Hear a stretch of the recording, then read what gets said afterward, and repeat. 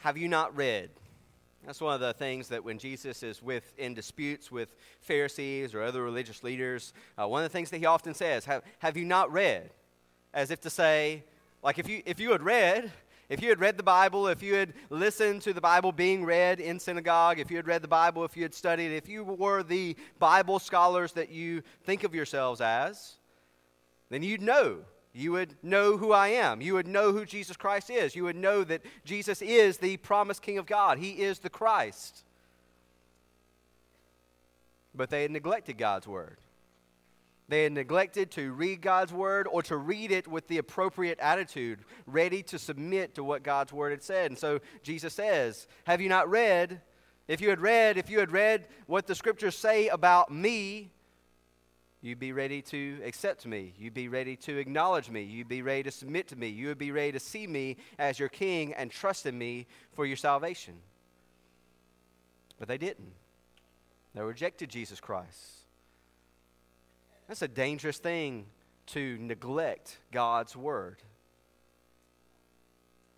To not hear it, to not read it, to not think about it, to not take it and not only reading it or hearing it, but then obey it. It is a perilous, dangerous thing to neglect God's word.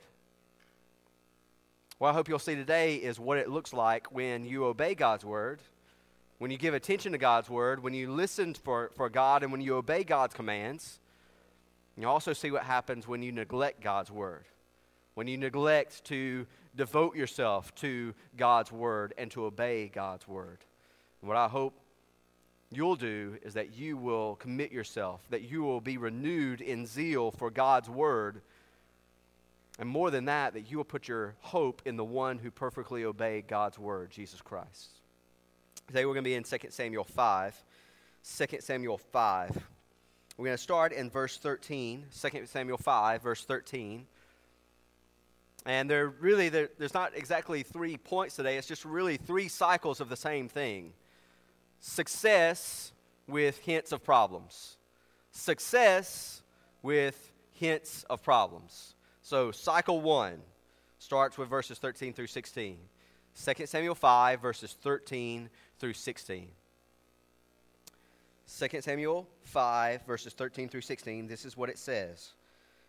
And David took more concubines and wives from Jerusalem after he came from Hebron, and more sons and daughters were born to David. And these are the names of those who were born to him in Jerusalem: Shemua, Shobab, Nathan, Solomon, Ibhar, Elishua, Nepheg, Japhia, Elishama, Eliada, and Eliphalet.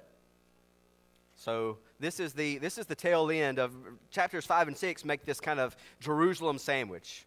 So it's David taking Jerusalem, then it's there's a battle sequence in the middle, and then there is more Jerusalem. And this is the tail end of the first part of the Jerusalem sandwich, okay? So there were great things that David had done. He had gone to battle in Jerusalem, and he had driven out the Jebusites, this last of the peoples who were living in this land that God had promised to the Israelites. And so he has gone and he's defeated them, and he's taken Jerusalem, and he's now centered his capital in Jerusalem where God is going to dwell, where the king is going to dwell, and this is good news. David is a pattern of the rule of God's king. One of the things you have to remember with David, though, is that David is this pattern of God's king over God's people. He is not the fulfillment of that pattern. The fulfillment of that pattern is a perfect king. David's not him. What we see in David is we see a man who is the pattern of God's rule over God's people, God's king ruling over and blessing God's people. We also see that he is a sinner, that he is someone who disobeys God's word and neglects God's word and suffers the consequences of neglecting God's word, not only himself but also all the people. And then we see in David what it looks like for someone to repent with true repentance, not just regret over facing the consequences for the wrongdoing, but real repentance toward God and trusting in God for forgiveness. That's what we see in David. Well, here there are hints of problems with David. So probably kind of obvious to you. It's got too many wives. It's more than that, though. It's more serious than that. Now, we should know from the beginning of the Bible that God's pattern from the beginning was one man and one woman, and the first man to take multiple wives is a really evil man named Lamech. We know from the beginning of the Bible that this is not the way that God wants it to be. This has not been God's pattern from the beginning. But more than that, David ought to know. See, it's one thing to do wrong when you don't know. It is legitimately wrong to do wrong even when you don't know it's wrong. But David is somebody who is doing wrong when he ought to have known better, when he ought to have known what God's word said. I want you to turn in your Bibles, or you can listen carefully to Deuteronomy 17. Deuteronomy 17, verses 14 through 20. Deuteronomy 17, verses 14 through 20. Strangely enough, this is one of my favorite passages in all the Bible, and maybe you'll see why. I'm not sure, but Deuteronomy 17, 14 through 20. This is Moses speaking to the people of Israel about, number one, they are definitely going to go into the land. And when they get in the land, they are going to choose a king. It was God's plan from the very beginning that there would be a king over Israel. And this is the kind of king that you should choose, and this is what he ought to do, and this is what he ought not to do. Starting in verse 14, Deuteronomy 17, verses 14 through 20, it says, "When you come to the land that the Lord your God is giving you, and you possess it and dwell in it, and then say, I shall set a king over me like all the nations that are around me, you may indeed set a king over you whom the Lord your God will choose. One from among your brothers you shall set as king over you. You may not put a foreigner over you, who is not your brother. Only he must not acquire many horses for himself, or cause the people to return to Egypt in order to acquire many horses, since the Lord has said to you, you shall never return that way again. And he shall not acquire many wives for himself, lest his heart turn away, nor shall he acquire for himself excessive silver and gold. And when he sits on the throne of his kingdom, he shall write for himself in a book a copy of this law, approved by the Levitical priest. And it shall be with him, and he shall read in it all the days of his life, that he may learn to fear the Lord his God by keeping all the words of this law and these statutes and doing them, that his heart may not be lifted up above his brothers, that he may not turn aside from the commandment, either to the right hand or to the left, so that he may continue long in his kingdom, he and his children in Israel." So there's always this expectation for a king. What's the king supposed to be like? Supposed to be a native Israelite, so he's one of God's people. From the very beginning, it was going to be David. God made promises to Abraham in Genesis 17, kings are going to come from you. This is the king of Israel. This is what God had planned. He's going to be a native Israelite. He's going to rule over God's people. Only, he must not acquire many horses. When you read horses like that in the Bible, think tanks, not too much military power. It must not go to Egypt to get more horses, so don't make treaties. Don't try to be diplomatic and seek the protection of some other kingdom. Instead, trust God that God is going to protect the kingdom. Don't acquire too much gold for yourself. Do not live in exceeding luxury. And he says, do not take many wives. What's David doing in 2 Samuel 5? He's taking many wives for himself. And there's a reason why I read verses 18 through 20 of Deuteronomy 17. He's supposed to take a copy of God's law and write it out by hand for himself, legibly, to be approved by the Levitical priest, so that he can read it all the days of his life and know what God's law says, know what God's word says. You think about it. In Israel, there's going to be the every 7-year reading of the law. There is supposed to be the teaching of the fathers to the sons and to the children of the law every day, all the time talking about it. The king himself is supposed to have his very own handwritten copy that he's going to read all the days of his life. The king can't outsource all the God word stuff. He can't outsource those things to the priests or the Levites or the prophets. He can't say, hey, I didn't know about those things. No, he's supposed to take God's law, write it out by hand for himself, beating it into his mind so that he knows it, so that he does not depart from it to the right or to the left. So he can't fall off one way, he can't fall off the other. He's got to be devoted to God's word. David doesn't do that. I think we see hints in verses 13 through 16 that David is neglecting God's word. And it is a dangerous, perilous thing to neglect God's word. Has there ever been a society in any place, in any time, that has neglected God's word more than our own? You have pastors of some churches, so sad. They have access to God's word. They have an embarrassment of riches, of commentaries and biblical helps. And instead of preaching God's word, they preach their own ideas. There are Bible preaching churches, and yet so often people neglect to attend to the hearing of God's word. Even when people come to hear God's word, they don't come ready to hear. There's one famous author who said that when people come to church, they ought not get coffee. They ought to put on hard hats. They ought to put on helmets and strap on seat belts, because you're about to hear the word of God. We have access to, you can get a copy of God's word relatively inexpensively at the local Books A Million. You can order it off Amazon. You can go to Walmart and buy a very decent Bible. And yet so few read it with any kind of intensity or devotion. Most people probably have multiple copies around, and yet neglect to read it. And when we read it, it is never complete until we have thought about it, until we have considered it, till we have pondered it, till we have meditated on God's word, so that it fills our hearts and our minds. And don't forget what James says. We must not only be hearers of God's word, but doers of God's word. It is so dangerous to neglect God's word. And you see the hint in David's life of what's going to happen. You look at verse 14.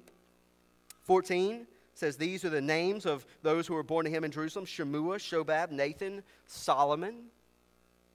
So there are these sons. This is a sign, in one sense, this is a sign of David's fruitfulness. This is good news.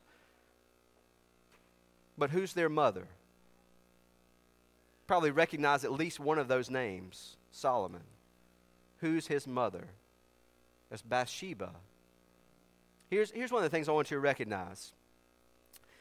Later on, if you know the story of David, you're going to know that later on he is going to be an adulterer and a murderer. And not only that, but he is going to create a conspiracy to cover up his adultery and his murder. That didn't start when he saw Bathsheba bathing on the housetop.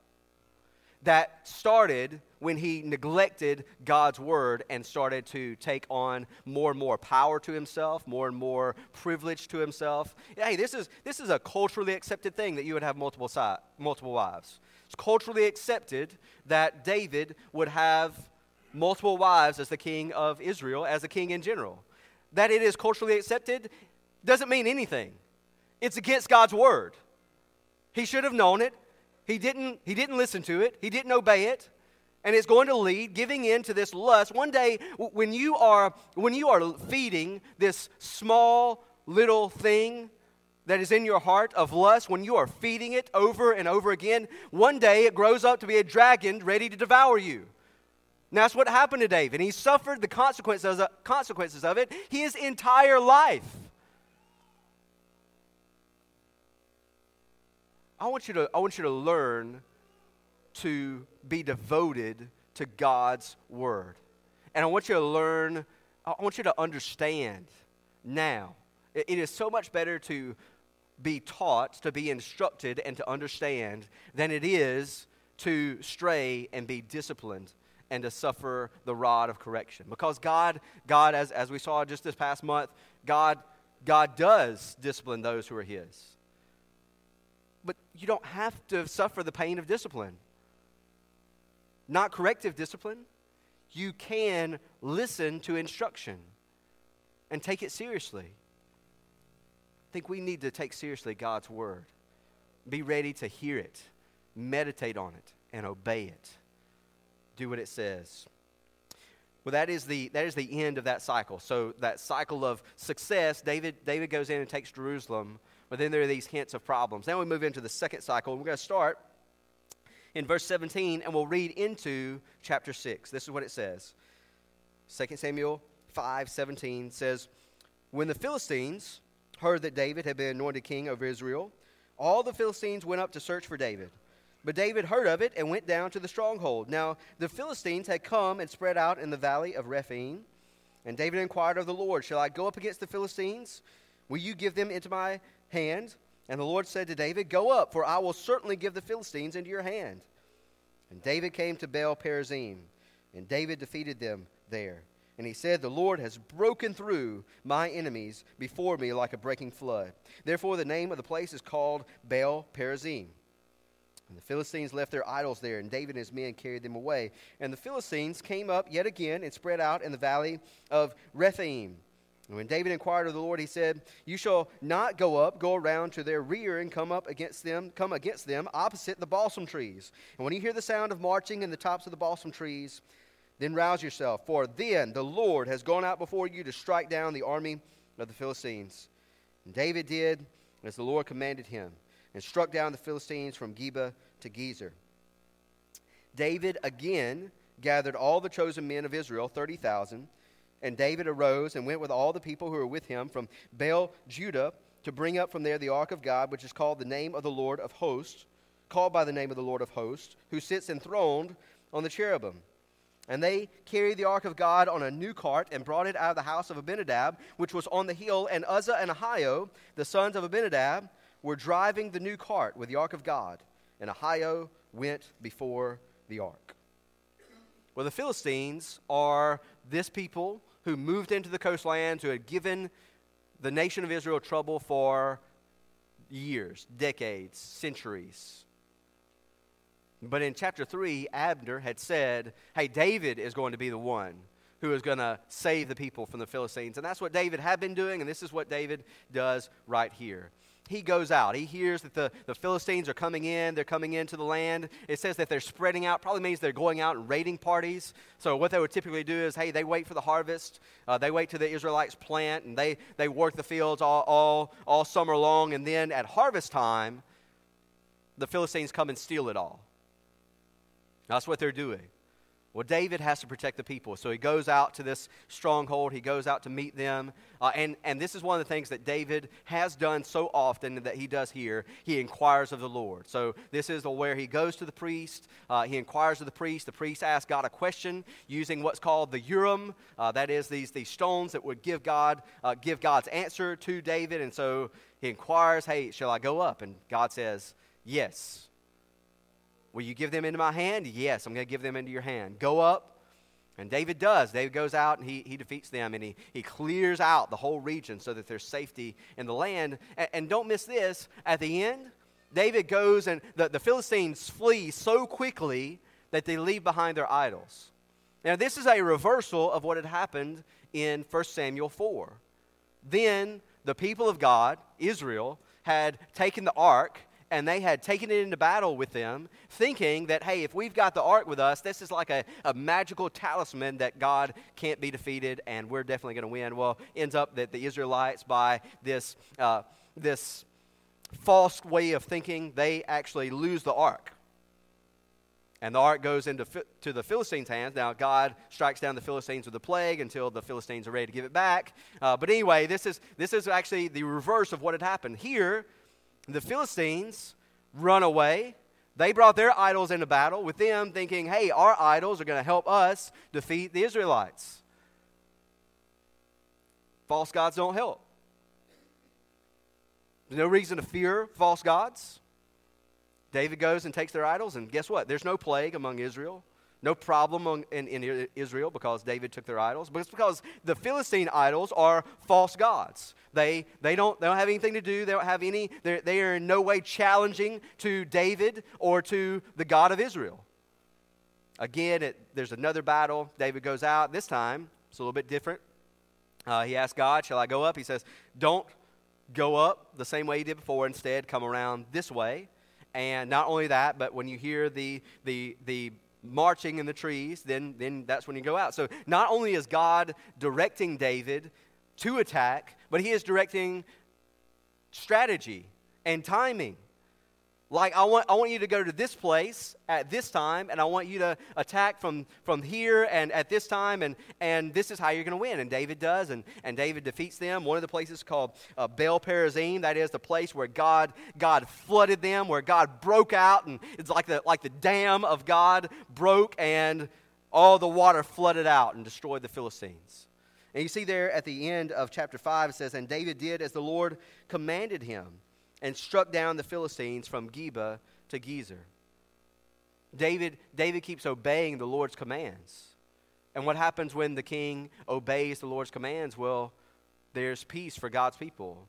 Like from the north to the south, from the east to the west, like the people are at peace. This is what the obedience of the king brings for God's people. It is peace and righteousness and justice.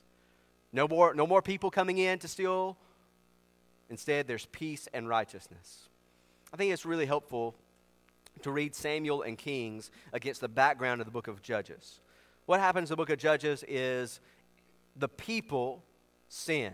When the people sin and turn away from God, God sends another nation in to discipline them and to bring them back to repentance. And then when they repent, God raises up another judge to save them. But continually, it is the people as a whole. What you see shift when you get into Samuel and Kings is it's no longer about what the people do. It's about what the king does. If you have a good king, everything goes well for the people. If you have a bad king, everything goes badly for the people. This is the structure of salvation.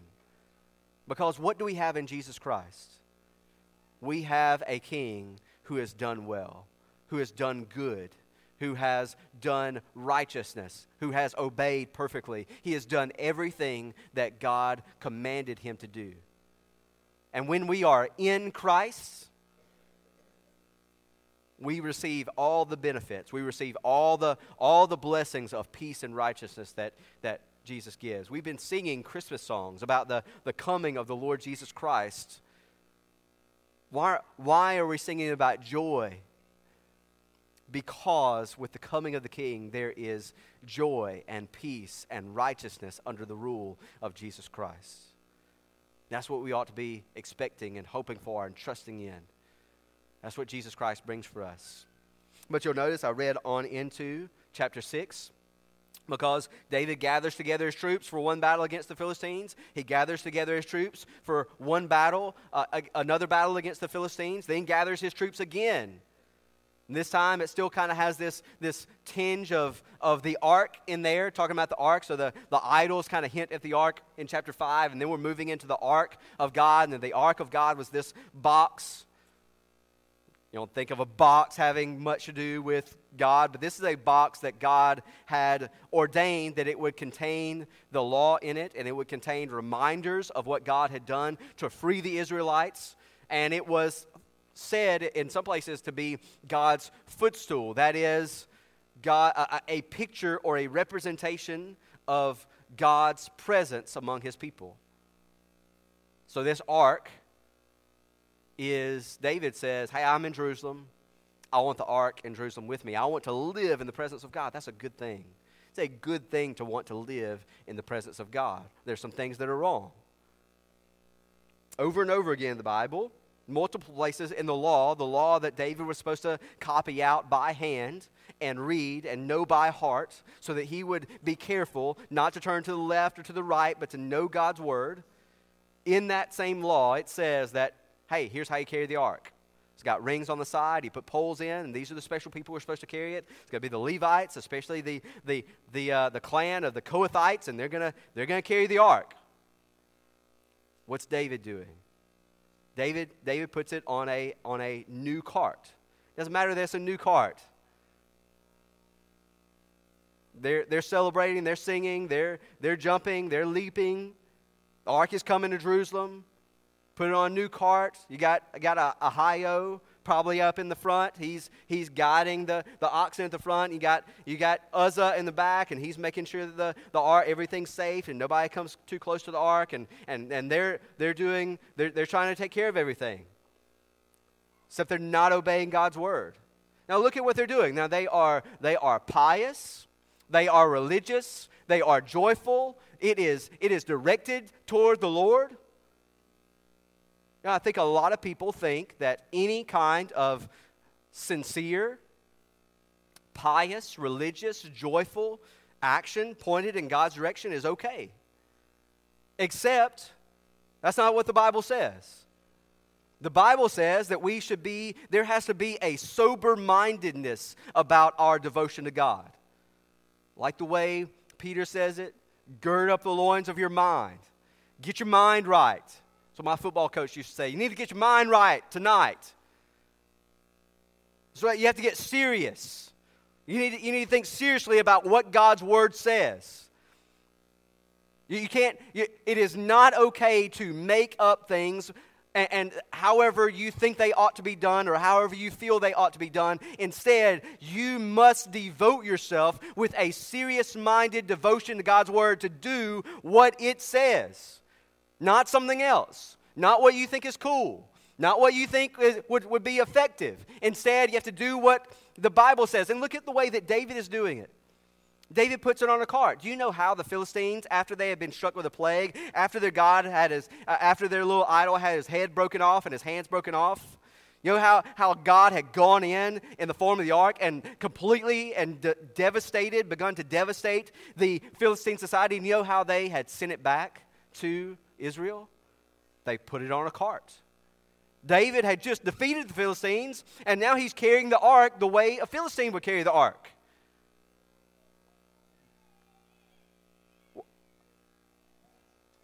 These are, don't you think these are just petty little details? They are not. The Bible does not have any petty little details. It is God's word in every single word that it has in it. It is the plenary, that means full, verbal, every word, revelation of God. It is ours to know God. If we neglect it, we neglect it at our peril. Look what happens next. Let's read start with verse 5 in chapter 6. It says, and David and all the house of Israel were celebrating before the Lord with songs and lyres and harps and tambourines and castanets and cymbals. And when they came to the threshing floor of Nacon, Uzzah put out his hand to the ark of God and took hold of it, for the oxen stumbled. And the anger of the Lord was kindled against Uzzah. And God struck him down there because of his error. And he died there beside the ark of God. And David was angry because the Lord had broken out against Uzzah.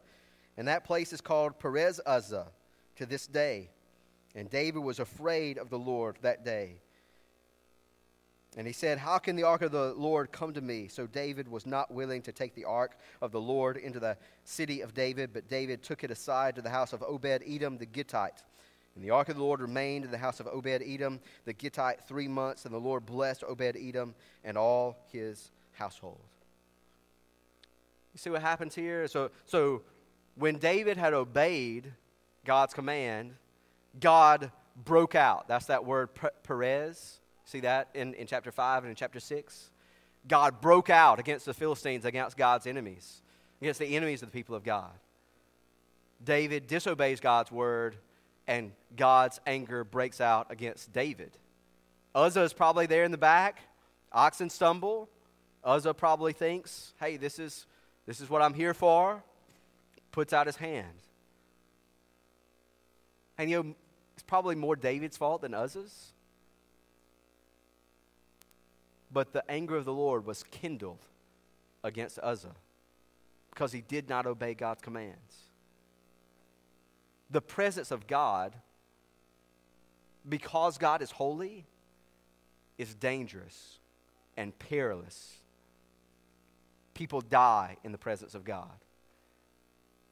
My kids still laugh about it sometimes because this is the way explain the holiness of God. So you got holy things, you got clean things, you have unclean things. You have clean in contact with the holy, and you have clean that can come in contact with unclean. But when the unclean, when the impure comes in contact with the holy, boom. That's what happens. We must learn to fear God, to revere Him, to be afraid to not know what His Word says, to be afraid not to obey what He says. God is dangerous. Let's be careful to obey what He says, so that we are not struck down. You see David's reaction there. David's angry. God, how can God be for me now when He does these kinds of things? How can I know that God has established my kingdom, but how am I going to know that He establishes my kingdom when He does these kinds of things? And he's afraid of God. He says, hey, let's put the ark of God over on the side burner for a little while. I can't have the presence of God in my presence anymore. So he moves it over to Obed-Edom's house. So then we move into the third cycle. The third cycle of success with hints of trouble. Pick up in verse 12. It says, and it was told King David, the Lord has blessed the household of Obed-Edom and all that belongs to him because of the ark of God. So David went and brought up the ark of God from the house of Obed-Edom to the city of David with rejoicing. And when those who bore the ark of the Lord had gone 6 steps, he sacrificed an ox and a fattened animal. And David danced before the Lord with all his might. And David was wearing a linen ephod. So David and all the house of Israel brought up the ark of the Lord with shouting and with the sound of the horn. As the ark of the Lord came into the city of David, Michal, the daughter of Saul, looked out of the window and saw King David leaping and dancing before the Lord. And she despised him in her heart. And they brought in the ark of the Lord and set it in its place inside the tent that David had pitched for it. And David offered burnt offerings and peace offerings before the Lord. And when David had finished offering the burnt offerings and the peace offerings, he blessed the people in the name of the Lord of hosts and distributed among all the people, the whole multitude of Israel, both men and women, a cake of bread, a portion of meat, and a cake of raisins to each one. Then all the people departed, each to his house. And David returned to bless his household. But Michal, the daughter of Saul, came out to meet David and said, how the king of Israel honored himself today, uncovering himself today before the eyes of his servants, female servants, as one of the vulgar fellows shamelessly uncovers himself. And David said to Michal, it was before the Lord who chose me above your father and above all his household to appoint me as prince over Israel, the people of the Lord, and I will celebrate before the Lord. I will make myself yet more contemptible than this, and I will be abased in your eyes. But by the female servants of whom you have spoken, by them I shall be held in honor. And Michal, the daughter of Saul, had no child to the day of her death. Well, David hears about what's happening at Obed-Edom's house. The ark of God is at Obed-Edom's house, and God is blessing Obed-Edom. That this is God's presence. God's presence among his people blesses them. It's probably the kinds of blessing that in this case that Deuteronomy talks about, where he's having fruitful fields and he's having many children, and later on it's recorded that Obed-Edom had 8 sons, and by the time his 8 sons are done having children, he has 60 plus men in his household who are working for him. It's blessing. God is being fruitful. He not only provided for Obed-Edom, gave him children, gave him grandchildren, gave him all the things to provide for all these people. God's blessing him. And David hears about that. He's like, I want that in my house. I want that in my city. I want Obed-Edom. I want Obed-Edom to be blessed, but the king needs to be blessed, and the king's blessed. Everybody be blessed. So let's get the ark in Jerusalem. And so this time, he does it right. You can see that they are carrying it. They are bearing it. They carry the ark, and 6 steps is probably 8 or 9 miles from Obed-Edom's house, thereabouts. And every 6 steps, maybe just one time, but whatever the case is, he offers a sacrifice to the Lord. And they are dancing, and they're dancing and singing just the same as they were. Same as they were when they were doing it wrong. Now they're doing it right. They're dancing and singing. And David is there. David's wearing a linen ephod. Ephod's like a vest. It's a special priestly vest, a linen ephod. So he kind of is wearing this priestly garment. He's leading the people in all these sacrifices, and he's setting up a new tent for the ark because the old tent had been destroyed. And so he brings it all in, and he even blesses the people like the priest would. Like in Numbers 6, the priest was supposed to bless the people. Well, here it is, David is blessing the people. Now, I don't think that David is acting as a priest. I don't think that's his place, but the way the writer of 1 Chronicles or the writer of Chronicles pictures it is that David is intertwined with the priesthood and with the Levites. He's the one directing all the singers, and he's the one directing the worship of God, and that's what we see later on with Solomon, that Solomon is leading the dedication of the temple. I think all of this hints at the fact that one day there is going to be another king. A king who is a priest after the order of Melchizedek. That is, he's going to be a king and a priest. This is fulfilled in our Lord and Savior, Jesus Christ. Jesus Christ fulfills the office of prophet because he is the revelation of God to us. Jesus Christ fulfills the office of the priest because he is the one who intercedes for us by his own blood. He is the king. He fulfills the office of king because he is the one who wisely and justly rules over us. Jesus Christ fulfills this whole pattern here. But you can see that there's something wrong. David wants to go and bless his own household. But there's somebody in his household who's not as happy as David is. And it's Michal, who is David's wife, but also Saul's daughter. And she sees David, and she despises him in her heart. And when he comes in to bless a household, she says, "Oh, how the king honored himself by exposing himself." Evidently, she did not approve of David's gyrations, and she thought that when he leaped, he might have shown people his underwear. And so you're like one of these. You're like one of these fools. You're like one of these uncouth men who expose themselves. And so you've humiliated yourself. And David says, I wasn't doing it for the female servants. I wasn't doing it so that people would see me. I was doing it for the Lord. And if I have humiliated myself before the Lord, you don't know how humiliating I will be before God. I will humble myself as far as I can go before God, because God exalted me over your father. Remember who Saul is. Saul is the rejected king of Israel who pridefully disobeyed God's commands, who thought he knew better than God's word. That's what happens in 1 Samuel 15.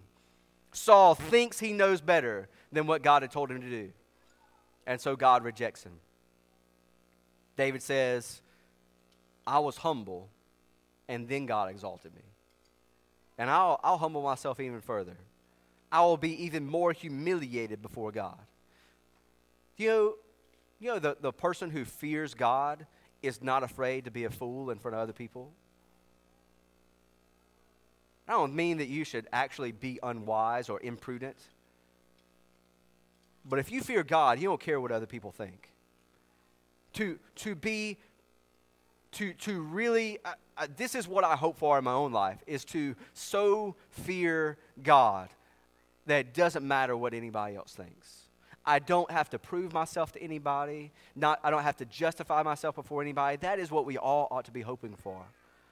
Let me be so enthralled, so reverent before God. Who cares what anybody else says? That's what David's saying. And we see the kind of response that gets blessed and the kind of response that gets put down. Obed-Edom, when he has the blessing of God's presence, he is fruitful. Michal, when she despises God's king, she never has children. Her son's not going to sit on the throne. It's not going to be through the house of Saul. The house of Saul that rejected God, that rejected God's word, they're not going to be king. Their house isn't going to continue. I also want you to think about, here at the end, what happens at the beginning of chapter 6 and what happens at the end of chapter 6. For a lot of people, those things can't go together. You can't have, in the first part of the chapter, the presence of God in His holiness killing people. And then at the end of the chapter, you have the presence of God going into Jerusalem and everybody's dancing. I mean, David, I even kind of left a part out there. I really want to kind of revisit it for a second. David, all these burnt offerings, so these are acts of devotion to God, of worship to God, and then there are peace offerings. The thing with peace offerings is that peace offerings are, the best portion is offered to God, and then but the person who offers it gets to share in it. So you have this communion of God's people. That's where David gets this portion of meat to distribute to all the people. And we're talking about, there is a million-person party happening in Jerusalem where David is hosting all of it, and there is this communion between God's people and God. That is what it is to be in the presence of God. So how do you have the presence of God and His holiness that kills people at the beginning of the chapter, and then you have the presence of God that is blessing God's people at the end of the people, so much that they're jumping and they are leaping and they are dancing and there is abundance and everybody's got something to eat and everybody's got a cake of raisins for dessert and there is abundance in God's presence. There is life in God's presence. There is joy in God's presence. And yet, at the first part of the chapter, he's afraid to be in God's presence. A lot of people think those things can't go together. You can't fear God and have joy in God. You can't be serious and glad at the same time. Again, the Bible says, hey, that's exactly what you're supposed to do. You're supposed to fear God and worship Him with gladness. It's really at the cross that we see how the holiness of the presence of God and the joy in the presence of God can go together.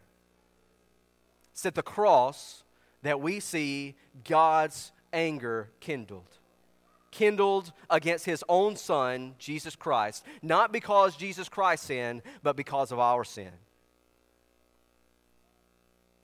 And the wrath of God broke out on Jesus Christ. The flood of God's anger against sin overwhelmed Jesus Christ. It flooded over Him. All of our sin, all of the sin of anybody who would ever trust in Jesus Christ flooded over Jesus Christ. The waters overtook Him. The wrath of God poured out on Him. God's holiness that cannot tolerate the presence of sin broke out against Jesus Christ. Because of our sin. And yet, at that very moment, the veil was torn. This divider between God's presence and us was taken away by the death of Jesus Christ, so that we might live in the presence of God. At the cross of Jesus Christ, we see God's holiness, His presence, crush His very own Son. And yet we live in the goodness of God's presence because He was crushed for our sins.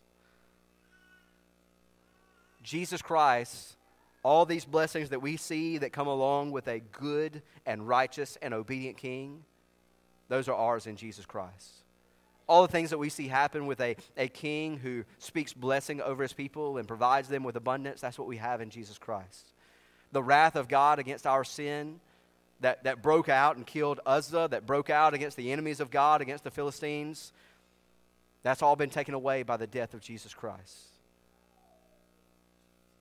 You're the reason why we have joy in this season and we're singing about Jesus being born and it's supposed to be such joy, it's because he is Emmanuel. He is the presence of God with us. He makes it so that God can be with us to bless us because he himself was obedient. He himself died in our place. I hope that you will fear God because God crushed Jesus Christ on the cross. And I hope that you will rejoice in God because God crushed Jesus Christ on the cross. Let's pray.